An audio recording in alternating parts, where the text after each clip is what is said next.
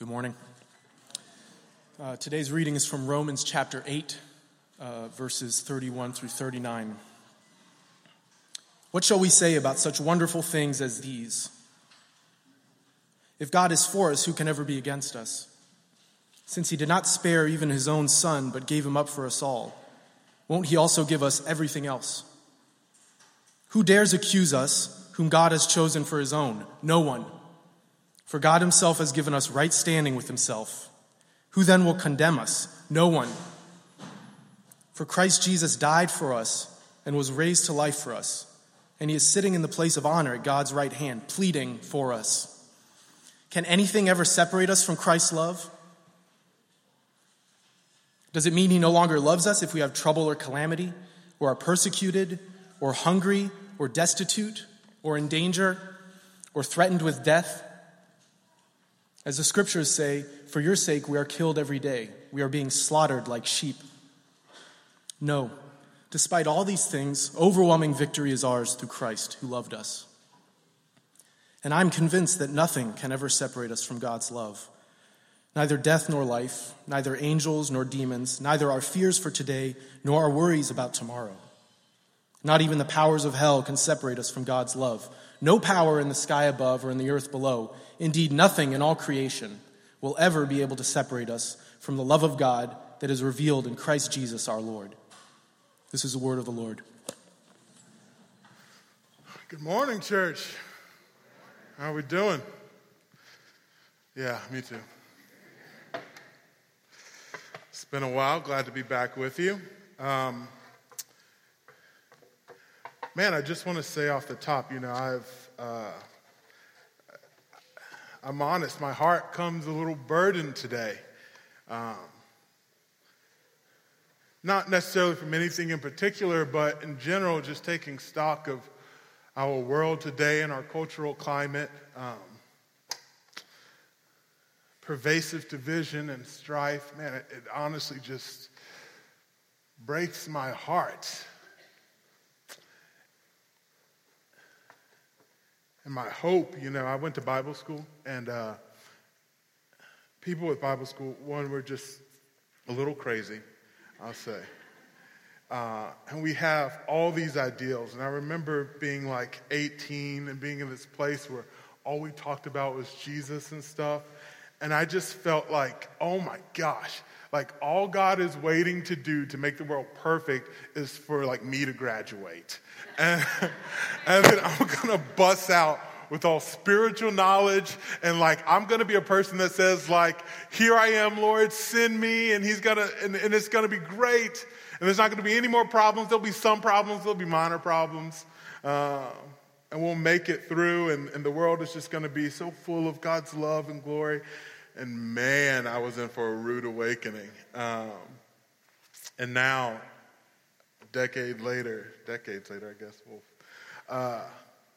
I sit and I just kind of just like am burdened. I think it's fair to say culturally we're not in a good place. And that's not a political statement. And I hate the fact that I have to qualify that as a political statement. And I just want to encourage us before, this has nothing to do with what we're going to talk about, as you're already like, did he read the wrong scripture text? No, I just want to say this as a general exhortation as a pastor in this church, that it is so necessary for us to do life together. I'm convinced of this, right? Not just so for the exchange of ideas, but as believers for a place where we can fully open our hearts and be known, right? It is pertinent. It is dire, right?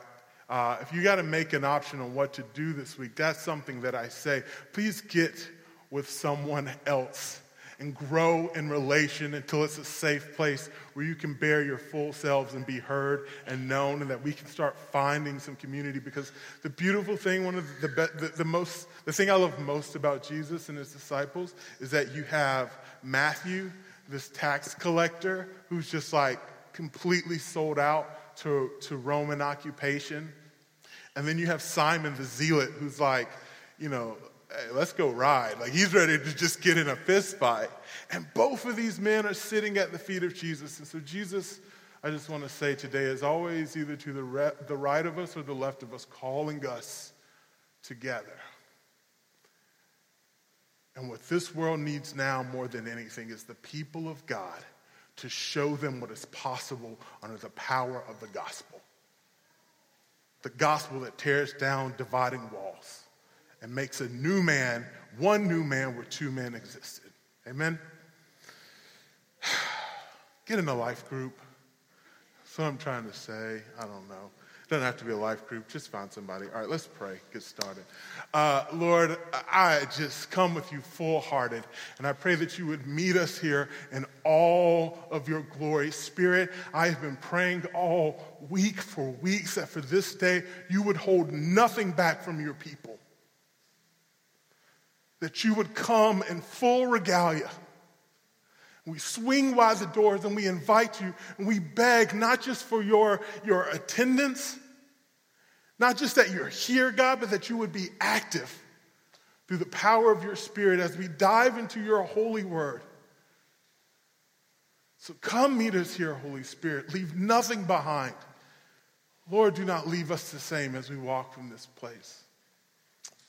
And may the meditations of my heart and may these words from my lips be a pleasing offering to you, my King. In your name we pray, amen. All right, so about this teaching text. We are in Romans 8, verses 31 through 39. I am, Caleb asked me, he is away.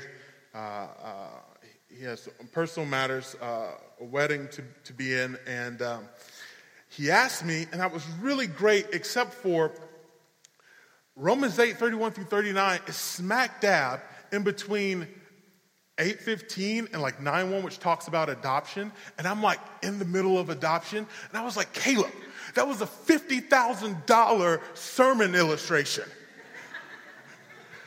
Out the window. You're killing me. No, that's not why I did it.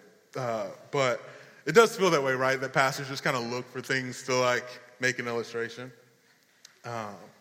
Anyway, let's keep moving. So I want to recap for us, though, why and here and where we are. I want us to take the 30,000 view, and then we'll zoom in to where Paul's at today. But when we look at Romans, right, I want you to think of it this way. The first 12 chapters of Romans are split into two. And this is what happens. Paul is building a case, okay?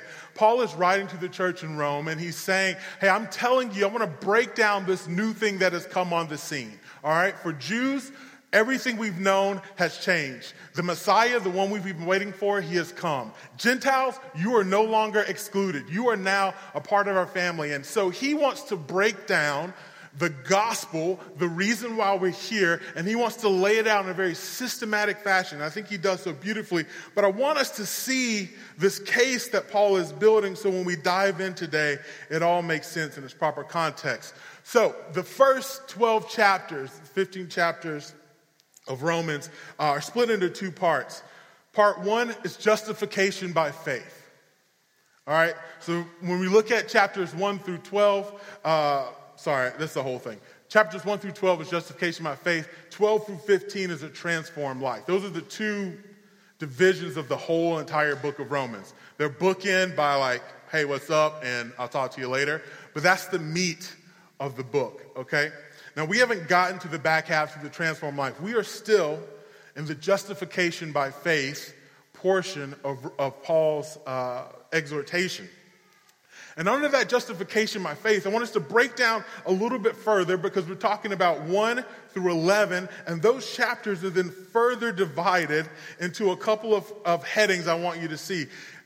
Essentially, first, Paul is addressing the need for salvation, namely sin, all right? And so if you look at verses 118 through the end, the middle of chapter 3, Paul is saying, hey, we got a problem.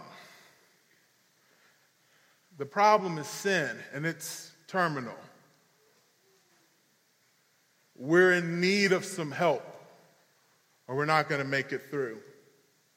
From there, on this need, Paul provides the provision made for salvation, namely justification by faith. So Paul is saying, hey, there's a problem, but here is the solution that has been given to us.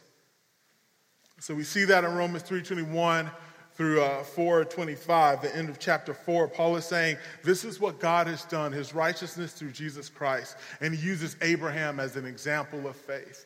There is a problem, but there is a solution that has been provided, and that's accessed through faith. And then finally he comes, to freedom. The result of this salvation. There's a problem, there's been a provision, and if you take this provision of God, here is what results. In freedom.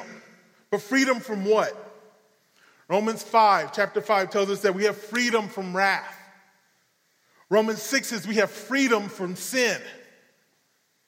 So we are rightly in trouble with a perfect God, but he's given us freedom from that.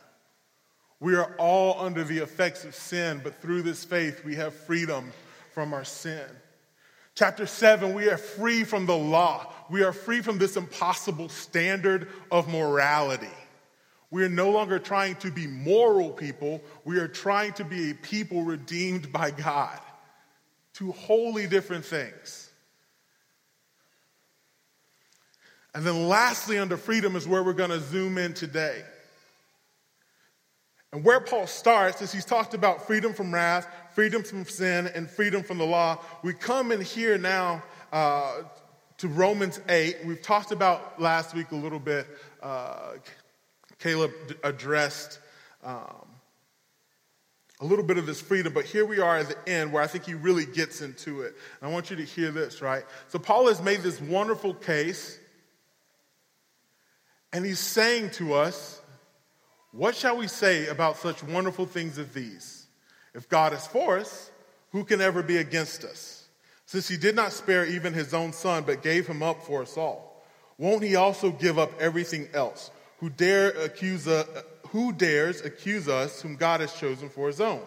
No one. For God himself has given us right standing with himself. Who then will condemn us? No one. For Christ Jesus died for us and was raised to life for us. And he is sitting in place of honor at God's right hand, pleading for us. So Paul is wrapping up chapter 8, and he's saying, I think I've given you enough to know that this is the real deal. And so he asks one question: what's holding you up? What's keeping you from jumping all in? Paul's like, don't you see? This is good news, right? You're set. I've told you that we are free from wrath. We're free from sin, and we're free from the law. All these external pressures, right, that these bars that have been set upon you, they're gone. It almost sounds like, one of those timeshare things. Ready to sign on the dotted line? What are you waiting for? What shall we say to these things? And for some of us, that's enough, right? We've heard enough in these first 7.5 chapters to say we're in. This makes sense. This sounds good. I'm aware of my brokenness. Salvation, please. I'll have that. And that's great. But for others of us, there's one last thing kind of holding us up. It reminds me, actually, it takes me back to my high school prom. Actually, it takes me back to the lack thereof of my high school prom. So the thing was, prom was coming. I skipped 11th grade of high school, so I just went from like sophomore to senior. So I had one shot at this moment. And, you watch all the movies, and man, prom is like the thing you don't want to miss. It's like literally like the payoff for 12 years of school. This party, and this is awesome. And it's like the place where people fall in love, and it's the greatest night of your life. So I led to believe. And I was dating this girl. I won't say her name. I was dating this girl, and I was very excited because at this point, at the beginning of senior year of my life, Jesus had not yet fully taken control of my life. So there were aspects of prom that I was very excited for. And I would say unfortunately, it's not unfortunately. Fortunately for me, maybe unfortunately for her, in the middle of my senior year, the Lord just invaded my life and I gave my life to him. And what that meant was there were these like changes in desires and attitudes and actions in my life. And so that meant when it was getting closer to prom, I had a choice because I knew what was coming, and that was not what I wanted anymore. And this relationship was not a healthy relationship. I have a great story, short. See if any of our youth are in here. Actually, they might already know this story. This girl, the worst thing I've ever done was a hit and run. Not of a person. It was a car in a parking lot. Long story. I'll give you the details over coffee. But she was there, right? So this is not just, we were like Bonnie and Clyde and not in like the Jay-Z and Beyonce way. It was just not a good thing. And so I broke up with her. I broke up with her like 2 weeks before prom. And I just kind of realized that I wasn't going to go to prom. And I remember the week that I broke up with her, I went to church, and my youth pastor, who was just such like this awesome guy, whatever, he was like, seniors, prom night, we are holding a huge after party at our house. This is like all night. It's going to be so fun. You go to prom. It's going to be great. And then after you hang out with your friends, come back to our house. It's an all-nighter. Back when youth pastors did those things. We do not do those things here. We're going to stay up all night and we're going to have fun. And all my friends were like, yeah, this is great. Except for me, who wasn't going to go to prom. And I was like, well, that's cool. Great. And everyone was so excited about this thing, this after prom. But for someone who wasn't going to prom,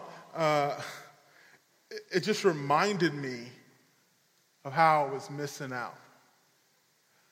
And so I still went to the party. And I showed up early because I didn't go to prom. And no one was there.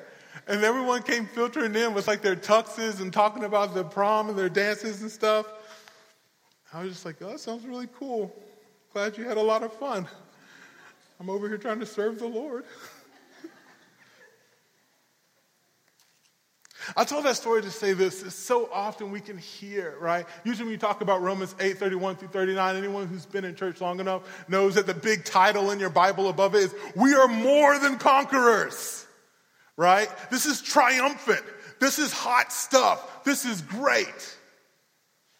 For some of us, we're like in it. And we're like, yes, I got a testimony of how the Lord has just radically changed my life. And has met me in the deepest brokenness that I've experienced. He's been right there. And yet for others of us, we're at the party, but we haven't really gotten the fullness of it yet.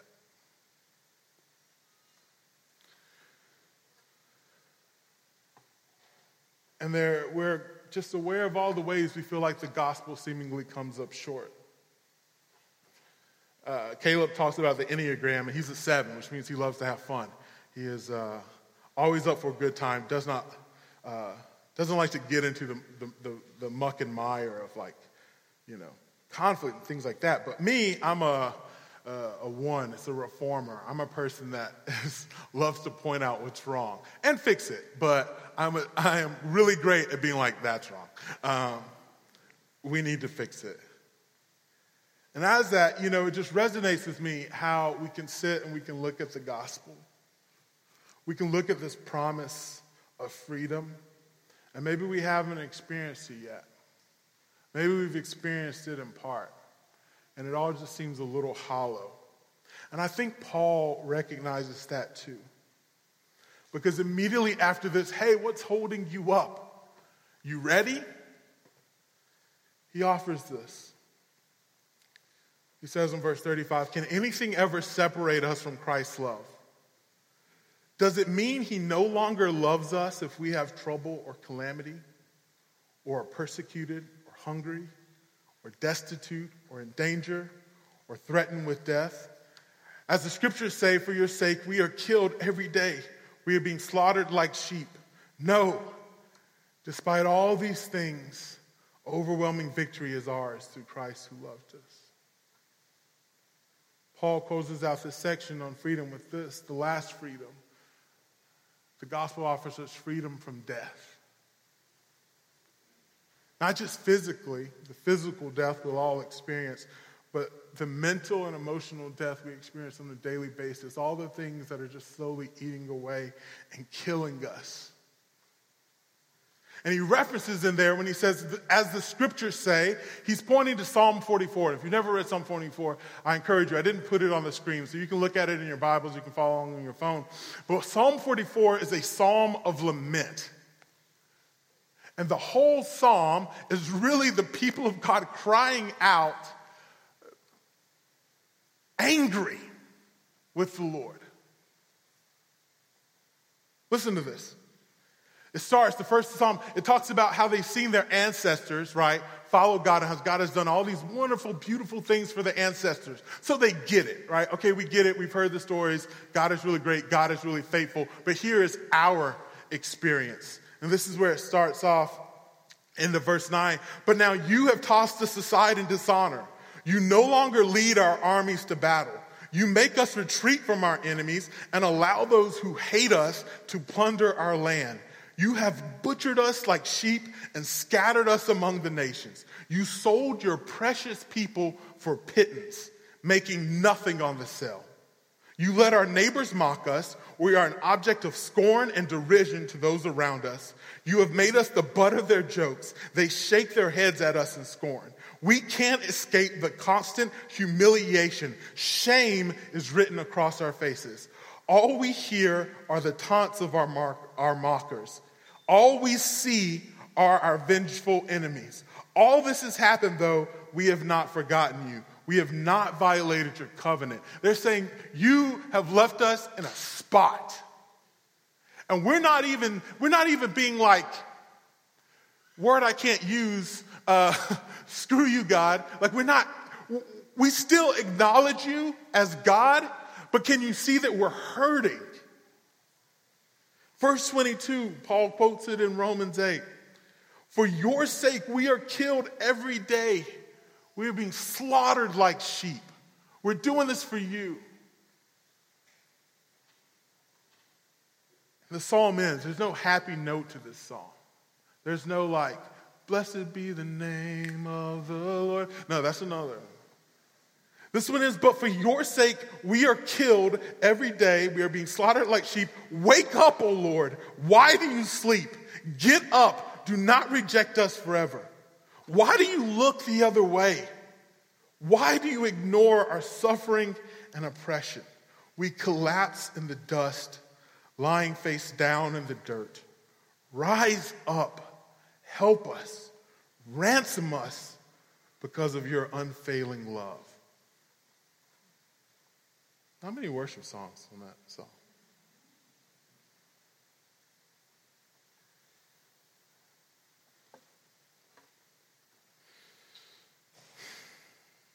I think it's important that we see this and we sit here in this tension, right? And the shadow of glory is the valley of death.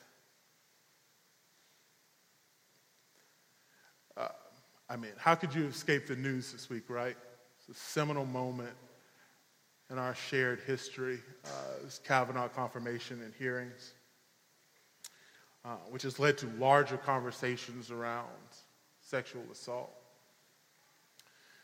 And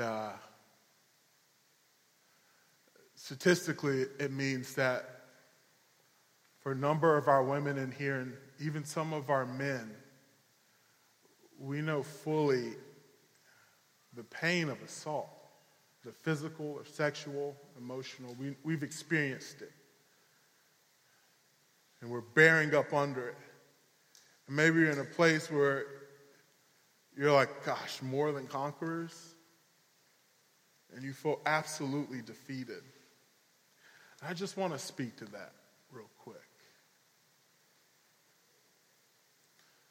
John 11, there's a story where Lazarus, this best friend of Jesus, he dies. And Lazarus has two sisters, Mary and Martha. They loved him really deeply. And so in the wake of this trauma, right, in the wake of this deep longing and brokenness and hurting, this pain, Jesus shows up. He comes. Lazarus is in the tomb, and Mary and Martha are sitting in their pain. Mary and Martha are just two different people, right? So for Martha, she sees and hears that Jesus is not far off, and she immediately packs up her pain and runs it straight to him and gives it in all her fullness. And he meets her, and he gives her comfort. And that's great, right? We talk about that often. Just run to Jesus. And it's true. In Jesus, there is healing. Mary, Martha's sister, is a little different. She also hears that Jesus is far off, but she doesn't run to Jesus. She stays in her room. And I just want to say, for any of you that may be bearing the weight of assault, and in general, for any of us, no matter what we're bearing, this reigns true, but particularly I want to say to this, that it's okay to sit in your room and not be able to run like some straight to Jesus. It doesn't make you less of a Christian, less holy, less religious, have less faith. It makes you a person hurting. And so it's okay to sit and to take a moment. And Martha, in her wisdom, allows Mary to sit there. And I think we got to do a better job of letting those who are bearing under burdens just kind of sit. Maybe we sit beside them and not talk, but it's okay to sit. And then in due time, we can get up and we can come because Jesus is coming. He is on his way. He has already been on his way. And when you're ready, he's there to meet you. And as your brothers and sisters, as we bear our burdens, we allow our brothers and sisters to wait. And then as the Spirit leads, we can, like Martha. Martha comes back to the house, and she just offers a reminder to Mary. Jesus is waiting. He's there. And Mary becomes ready, and she goes to Jesus, and she finds the comfort for her wounds. I just want us to hold that and understand that. I think Paul gets this too. That's why he puts this in here in the middle of this exhortation of glory. And we did it. There is freedom. There's also grief.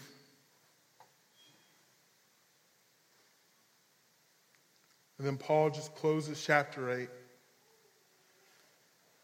with just a reminder. He says this, I am convinced that nothing can ever separate us from God's love. Neither death, nor life, neither angels, nor demons, neither our fears for today, nor our worries about tomorrow, not even the powers of hell can separate us from God's love.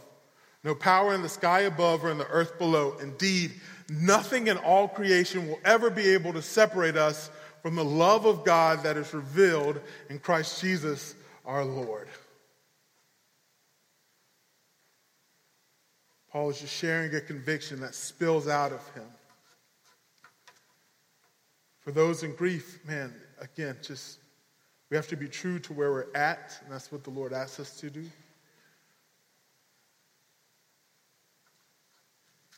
But there is a reminder when we're ready to hear it, that nothing can separate us from God's love. And we often say that verse, I think, in the context of you can't out-sin God's love. And that's true. That is an aspect of it. But I really think, what Paul is saying here is that no matter what you're bearing up under, God's love can hold that. The power of the gospel is to set you free from the things that are killing you. I've been going back and forth on whether to share this next thing. Maybe I won't share it in its fullness, but I will say this before I share it. Two things. One, it is personal, and I try to lead out of vulnerability, and I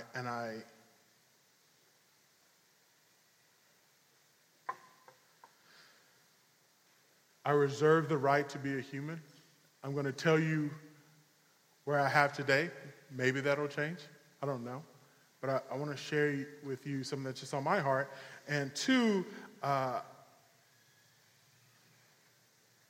thing about vulnerability, we can often confuse public vulnerability with private intimacy. And by that I mean, I share this because deeply I want you to see, because I too am convinced, like Paul, of the power of the gospel to free us from the things that can seemingly kill us. And I want you to see it. And if my story can in any way bring anyone some hope or some freedom, then I will suffer every indignation. I will go to whatever ends. I will give my very life if anyone can be convinced, as I am, of the power of the gospel. That said, I'm not asking for your grandmother's recipes or your cousin, what happened like to your cousin, how they got through. That is not why I'm sharing this. So, that said, I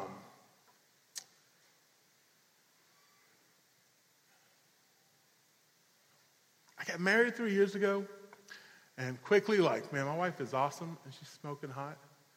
And so as you do, man, you're like, dude, it's baby making time. Amen?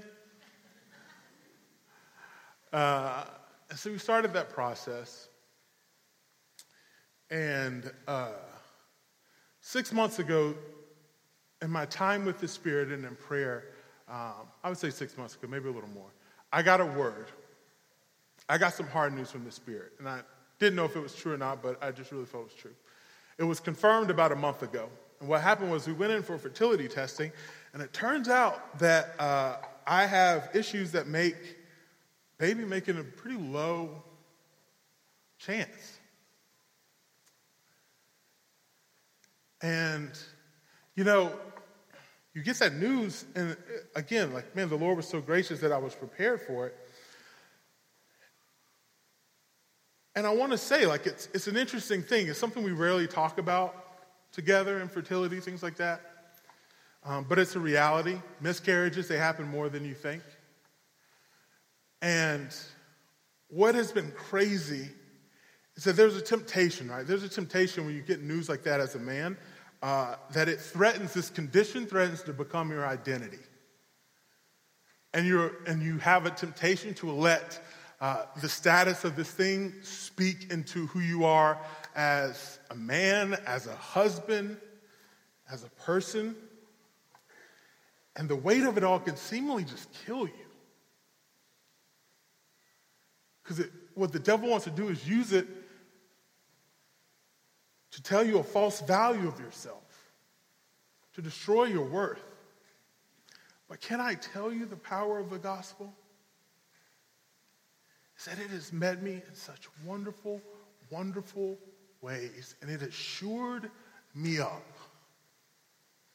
So I am not down and out or depressed or less of myself. I know who I am because God loves me. He has called me his own. He's called me beloved. That's all I need. And this is a condition, but it is not my identity by any means. And the power of Christ strengthens me and gives me an overwhelming victory in the face of what could destroy me. It doesn't mean it's not hard at times. Sure. For sure, absolutely. And for me, I'm more of a Martha. I kind of just all right, Jesus, where you at? And so I don't want to say that and that you hear that man, this guy is here and I'm somewhere else and that's wrong. No, again, maybe you're married and you are suffering under a similar way, and I don't want you to hear me say that you are in any way wrong for having a hard time, for needing the Lord to meet you. I don't want you to hear that. Sit where you are, and the Lord is on his way. But he is true. And whenever you come to him, wherever you meet him, and whatever you meet him, whatever your issue is, whatever your condition is that threatens to become your identity, man, can you hear that the Lord stands ready? He stands ready to be with you in it. This is what Paul is talking about. The love of God. What such a pitiful word love is. I hate it. It doesn't even, we love hot dogs and God loves us. Such a terrible word. I can't even give you the picture. I just want to say, when Paul is talking about the love of God, he says, I am convinced that nothing can separate us from God's love, neither death nor life, neither angels nor demons, neither our fears for today, nor our worries about tomorrow, not even the powers of hell can separate us from God's love. No power in the sky above or in the earth below, indeed nothing in all creation will ever be able to separate us from the love of God that is revealed in Jesus Christ our Lord. This is not Liam Neeson in his second best role, Love Actually. This is Liam Neeson in his first role, Taken. God's love is not a condition of his feelings. It is a determination of his actions towards your good. Let me say that again. God's love is not a condition of his feelings. This is not, God really thinks you're swell and great. God really, his heart just flutters when he thinks about you. No, this is not what this means. It means that it is a determination of his actions. Everything that he does, he is drawn to, he is compelled, he is pulled forward by seeking your good. That is what his love means. It comes after you. He has a particular set of skills.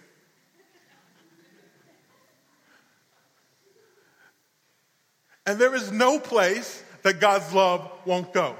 There is no thing that you are born up under that God's love can't lift. It is reckless.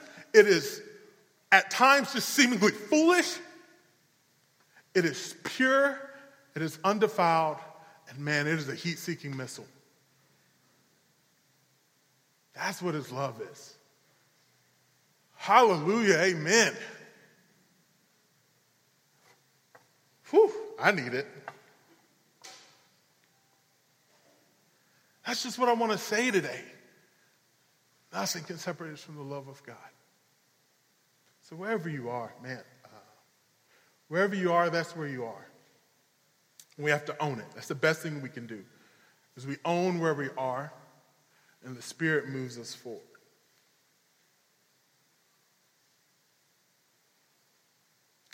Let's stand. Let's get the band come back up.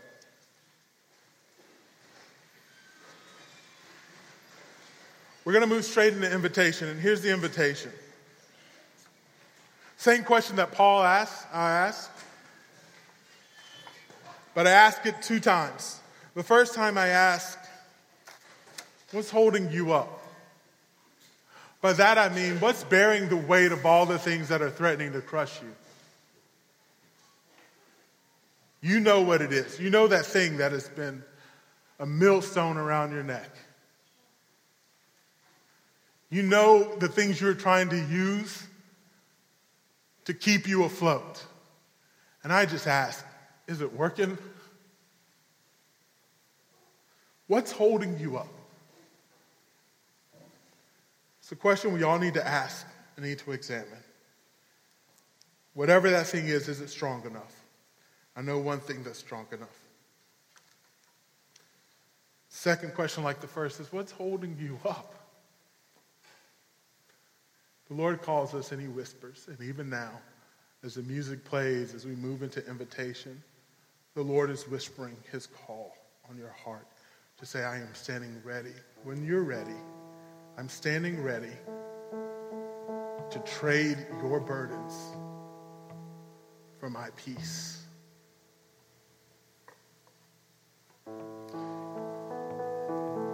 So today's invitation, threefold. I just want to say for If you're sitting here today and you're just like, man, whatever's been holding me up isn't working and I can see the cracks in it. And maybe the Spirit is calling, there's something in you that says, man, there's some truth here. Today can be the day that you say, hey, I want that. I want the love of God. I don't want to run from it anymore. And if that's the case, man, I just want to invite you forward. There are going to be people here standing ready just to pray with you. It's real simple. How do you activate it? What does it do? What does it take? Romans 10 tells us this. If you confess with your mouth that Jesus Christ is Lord, you will be saved. Believe in your heart that God raised him from the dead, you will be saved. For it is by believing in our hearts that justifies us, and by our mouth confessing that he was raised, that saves us. That's it. We accept it and we profess it. You don't got to do anything else. There are people ready to do that with you today. And then particularly for those, like I said, who have been under the weight of assault, and if that's you, again, I just want to stress, it is okay to sit. It's okay to sit. I'm not, this is no guilt trip and no shame trip. It is okay. Jesus will be here when you're ready. Receive that. He will be there when you're ready. But if you're ready, I want to invite you forward today too. Just receive prayer. Someone who just wants you to know that you're seen as God sees you and that he hears your pain. And we're just going to invite him. We're not going to solve your problems today. You're not going to have to delve into the details. We're just going to pray a simple prayer that God would meet you where you are. And then for all the rest of us, whatever you're carrying today, this place is always open. Always open. We're going to come forward and we're going to receive prayer for whatever ails us, whatever we're carrying. And we got people ready to just meet that. And then for those who call themselves the body of Christ, sons and daughters of the King, we have a table, communion, the body broken and the blood poured. This freedom came with the price. And that was the price that Jesus paid on the cross. And so we take this meal to remember that sacrifice. So in a second after I pray, we're all going to start moving. Some of us are going to start moving. Most of us are going to move forward to the tables for communion. Some of us are going to come forward for prayer and be received.